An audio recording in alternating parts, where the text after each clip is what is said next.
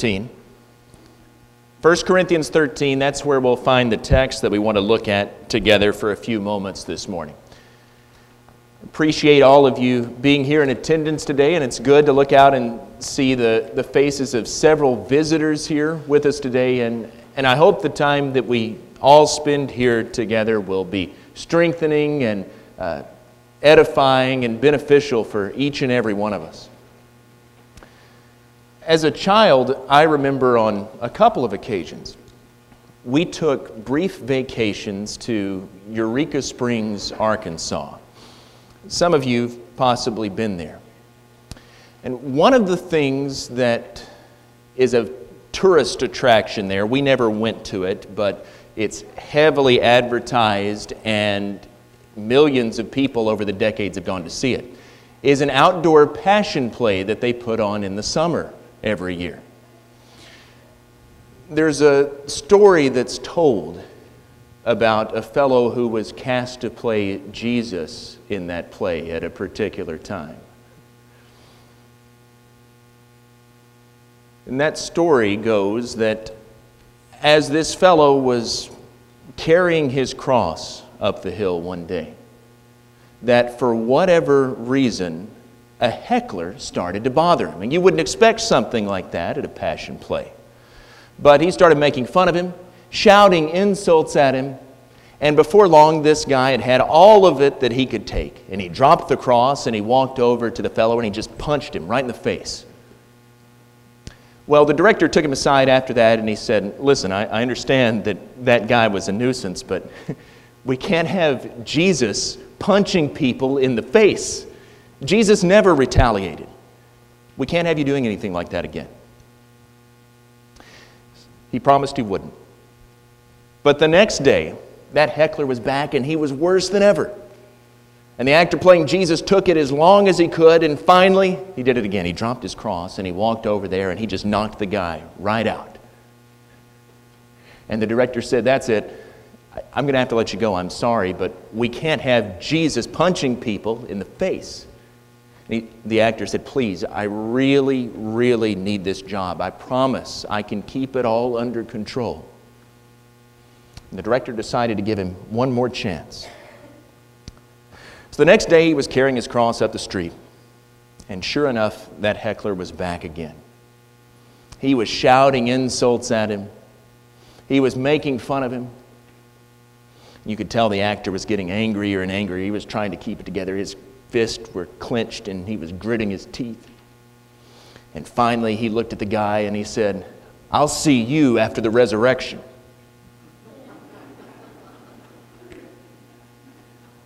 The point of that story is that sometimes it's difficult for those of us who profess to be Christians to behave like Christians.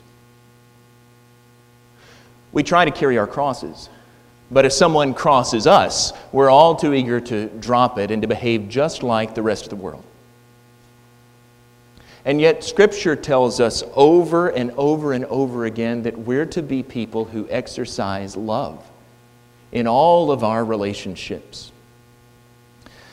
Listen to what Paul says, Romans chapter 12, verse 18. "If it's possible, as far as it depends on you, live at peace with everyone." Or again, in Ephesians chapter 4, verse 2, "Be completely humble and gentle. Be patient, bearing with one another in love." Again, the Hebrews writer, chapter 12, verse 14 says, "Make every effort to live in peace with all men and to be holy." All these passages and others that we could add say essentially the same thing. It may be hard sometimes. Not everyone is lovable, right? We know that. But as much as it lies in you, if it's possible at all, we're to live in peace and in harmony with everyone. This morning, we want to begin a short series from that great chapter on love, 1 Corinthians chapter 13. And I want us to turn our attention in particular to the first 3 verses. Now, at the end of chapter 12, Paul really headlines what's coming up here. And it's a shame sometimes the chapter divisions in our Bibles come in unfortunate places. But he says at the end of verse 31, I will show you a still more excellent way. That is, I'm going to show you the best way in every situation, the way of love. And Paul then lists 5 things that Christians consider to be really important. That is, these things aren't unimportant. They're actually very important. And yet, love is more important than each and every one of these. So first of all, in verse 1, Paul says that love is more important than speaking in tongues. If I speak in the tongues of men and of angels, but have not love, I'm a noisy gong or a clanging cymbal. Now, if we were making this list today, we might not put speaking in tongues here. We might not think of that as particularly important in our context. But they were extremely important in the early church. You remember in Acts chapter 2, on the day of Pentecost, God poured out the Spirit on the apostles, and they were empowered with the ability to speak in languages that they'd never learned before. And that's what gathered that crowd on that day for Peter to preach to. People heard these men speaking in their own native tongues, that is, in the vernacular. What in the world could this mean? So speaking in tongues was critical to the foundation of the church. And yet here Paul says that if God gave him the gift to speak in every human language, not only that, not merely every human language, if he gave him the ability to speak in the mysterious secret language of angels, if he had that gift, but he didn't have love, he'd be no more than a noisy gong, a clanging cymbal. Now, the sound of gongs or cymbals would have been extremely familiar to the Corinthians because they were used in the pagan cults there in Corinth. And if you read chapter 12 of this letter through chapter 14, you'll find that the Corinthians thought that speaking in tongues was more important than just about anything else. They all wanted to have that gift. That was a mark of higher spirituality. Everyone wanted to be able to speak in a tongue. But Paul says that that gift, without love, is as worthless, as empty, as vain, as hollow as worshiping the pagan gods. It's just noise.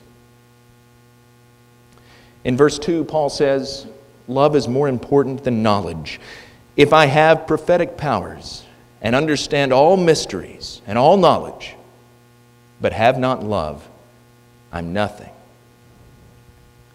Knowledge was another one of those things that the Corinthians liked to revel in. You can read about that all through the letter. It comes out in several passages. But in context here, when we're talking about prophetic powers and mysteries, we're likely referring to special divine knowledge. But the application is broader than that. It's all-encompassing of knowledge. If it includes divine knowledge, then how much more so the lesser things that we might know? You can know everything. All that there is to know about physics or law or medicine, psychology, theology, any other ology that you want to stack up there. You can know everything. But if you don't have love, you're nothing. There are a lot of problems in our world, and we often say that the solution is more education. We just need to educate people better and those issues will go away. Sometimes that may be true. I'm 100% in favor of more education. But consider what Paul says back in chapter 8, verse 1. The Corinthians say, all of us possess knowledge. That shows the premium they place upon it. Then Paul says, knowledge puffs up, but love builds up. We say that people need more knowledge. And in some cases that's true. Especially they need more knowledge of God. But what we need even more than that is love. Especially love that's demonstrated by those who have that knowledge of God. Thirdly, Paul says love is more important than faith. If I have all faith so as to remove mountains, but I have not love, I'm nothing. Faith is extremely significant in Scripture. We know, as Paul writes in Ephesians chapter 2, that we're saved by grace through faith. We know, as the Hebrews writer puts it in Hebrews chapter 11, that without faith it's impossible to please God. If we're going to come to Him, we must believe that He exists and that He rewards those who diligently seek Him. And I expect that everyone here this morning has faith, at least in something. But that's really the question. What is your faith? What do you believe for certain this morning? Do you believe that God exists? Do you believe that He's the creator of this entire universe? Do you believe that Jesus Christ came into this world to die for our sins, but that God raised Him from the grave on the third day? Do you believe that He now reigns at the right hand of God and that one day He's coming again? Do you believe that Christ sent the Spirit that He's given as a gift to Christians as the seal of our inheritance, the sign of our sonship, of being children of God? If you believe all those things, that's wonderful. You're to be commended for believing all of that, because all of that is true. But even if you believe all the right doctrines all the way down the line, but you don't have love, you're nothing. I've known several people who were exactly right in their doctrinal commitments, all of the things they believed and that they taught, and if you didn't believe them, just ask them, because they were the most quick to talk about it. They were divisive, combative. All they wanted to do was debate. I'm concerned that people like that aren't demonstrating the love that Paul talks about here. Their faith may be right, but I don't know about their love. The priest and the Levite in the parable of the Good Samaritan are an example of this. You know, as far as I know, they had the right doctrine. They had faith in some sense. They believed in God. And yet, because they didn't have love for their neighbor as they ought, they walked on by on the other side of the road and left a man to bleed out in the ditch. I'm reminded of what Paul says in Galatians chapter 5 and verse 6. The only thing that counts is faith working through love. Love is more important next than generosity. If I give away all I have, but have not love, I gain nothing. You notice, this isn't if I give away a little. It's not even if I give a lot. If I give everything, if I empty the checking account, if I empty my retirement account, if I liquidate all of my investments, if I sell the house, if I cash in the insurance policy, if I give everything up but the clothes on my back and I'm standing on the street corner because I have nothing, I've given it all to the poor, but I don't have love, then all of that was worthless. I gained nothing. Generosity isn't enough. You a generous person? We probably, all of us, have people that call us from time to time to try to have us donate to worthwhile causes. Or maybe you encounter people on the street. Maybe there are charities that you donate to on a regular basis, and all of those things are good. Perhaps you give to those. Perhaps you've helped out those who were needy in the past. But why do you do that? Why do you give? Why are you generous?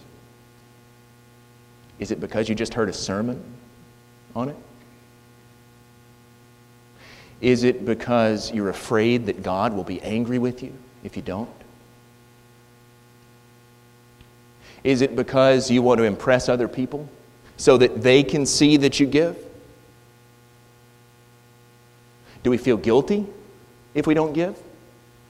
Is that what it is? Or do we give just out of a basic desire to be charitable, out of humanitarian reasons? all of those are wrong. That's what Paul says. Because those are all ultimately self-centered. They're all about benefiting us in one way or another. And when love is absent, our giving is empty. Our giving has to be motivated by love. Love for God, gratitude for what He's done for us. I liked what River said in his prayer this morning over the collection when he talked about gratitude and love even for the things as simple as the ground that we walk on, the air that we breathe. That's exactly what we're talking about.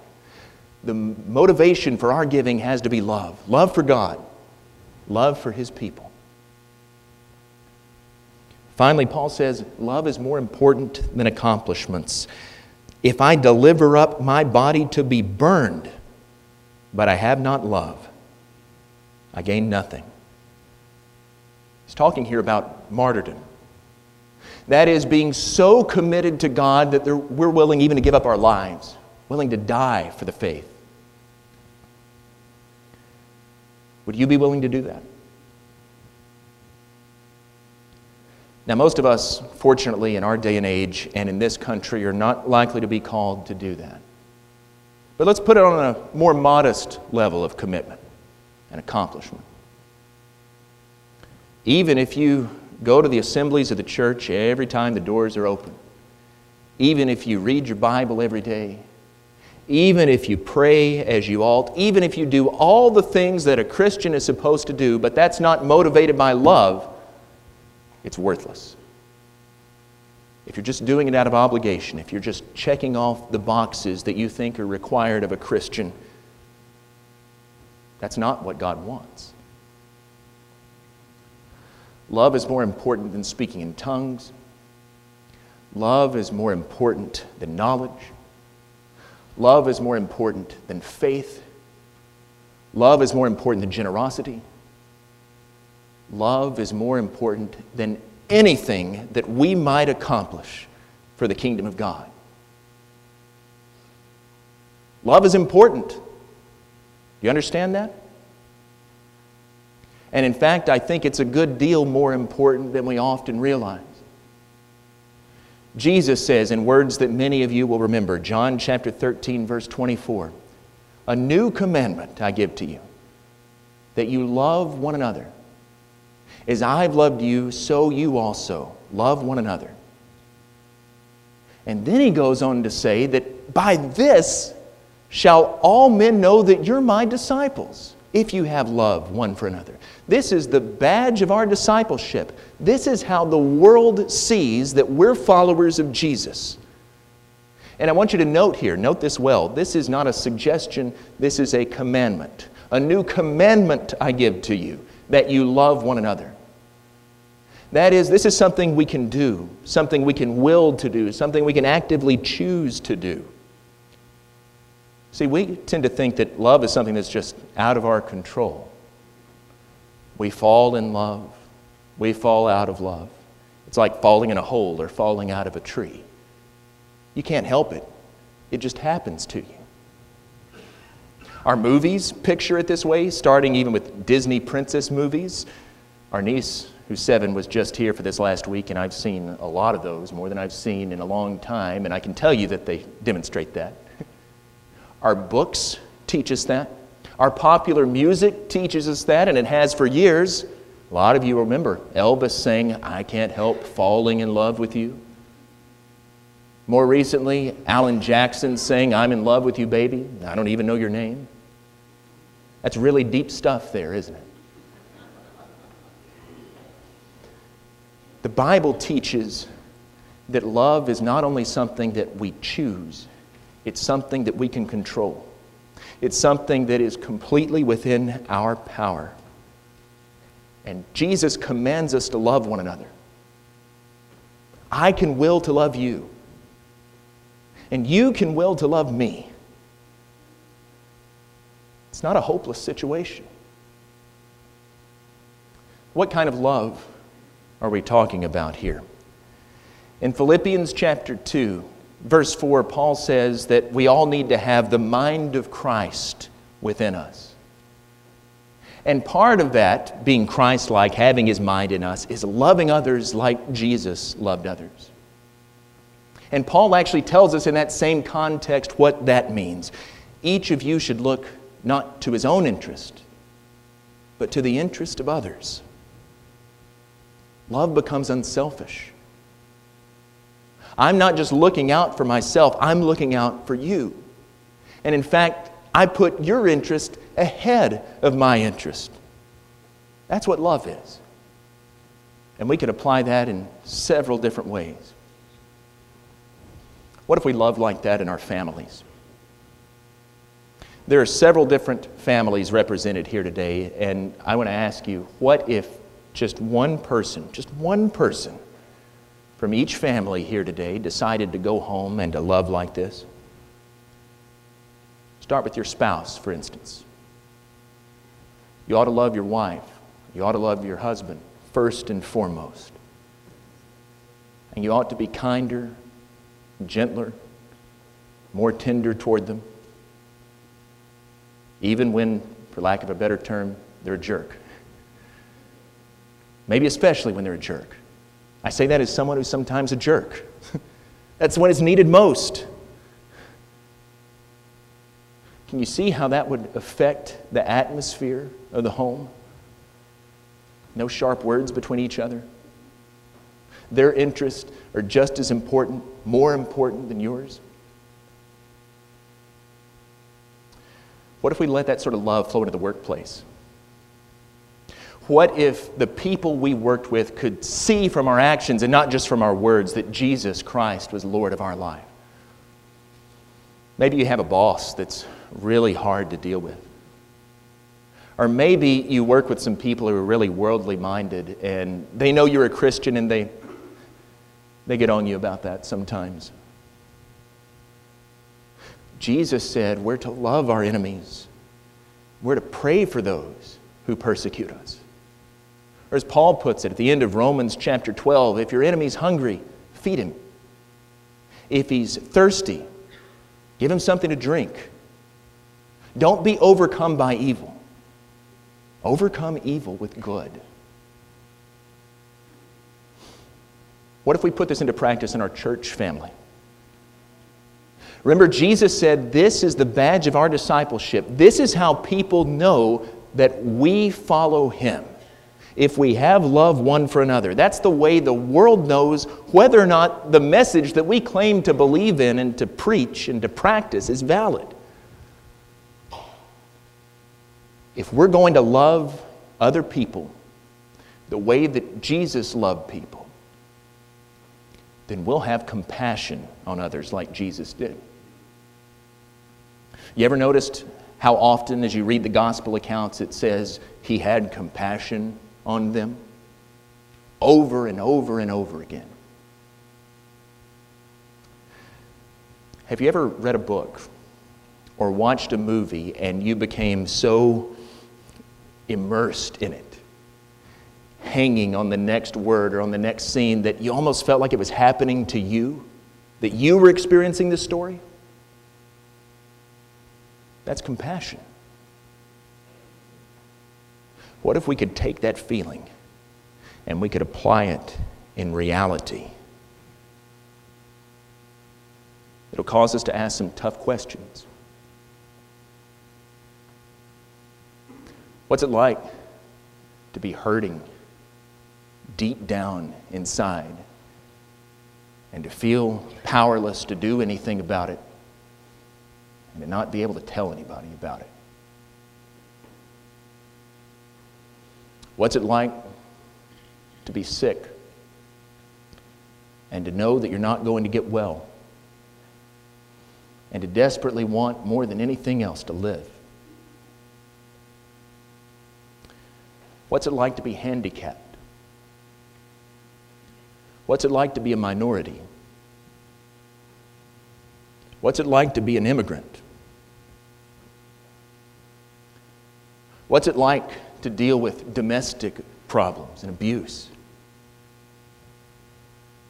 What kind of burdens are people carrying, and do we help them bear those burdens? That's what it means when Jesus talks about us loving one another the way that He loves us.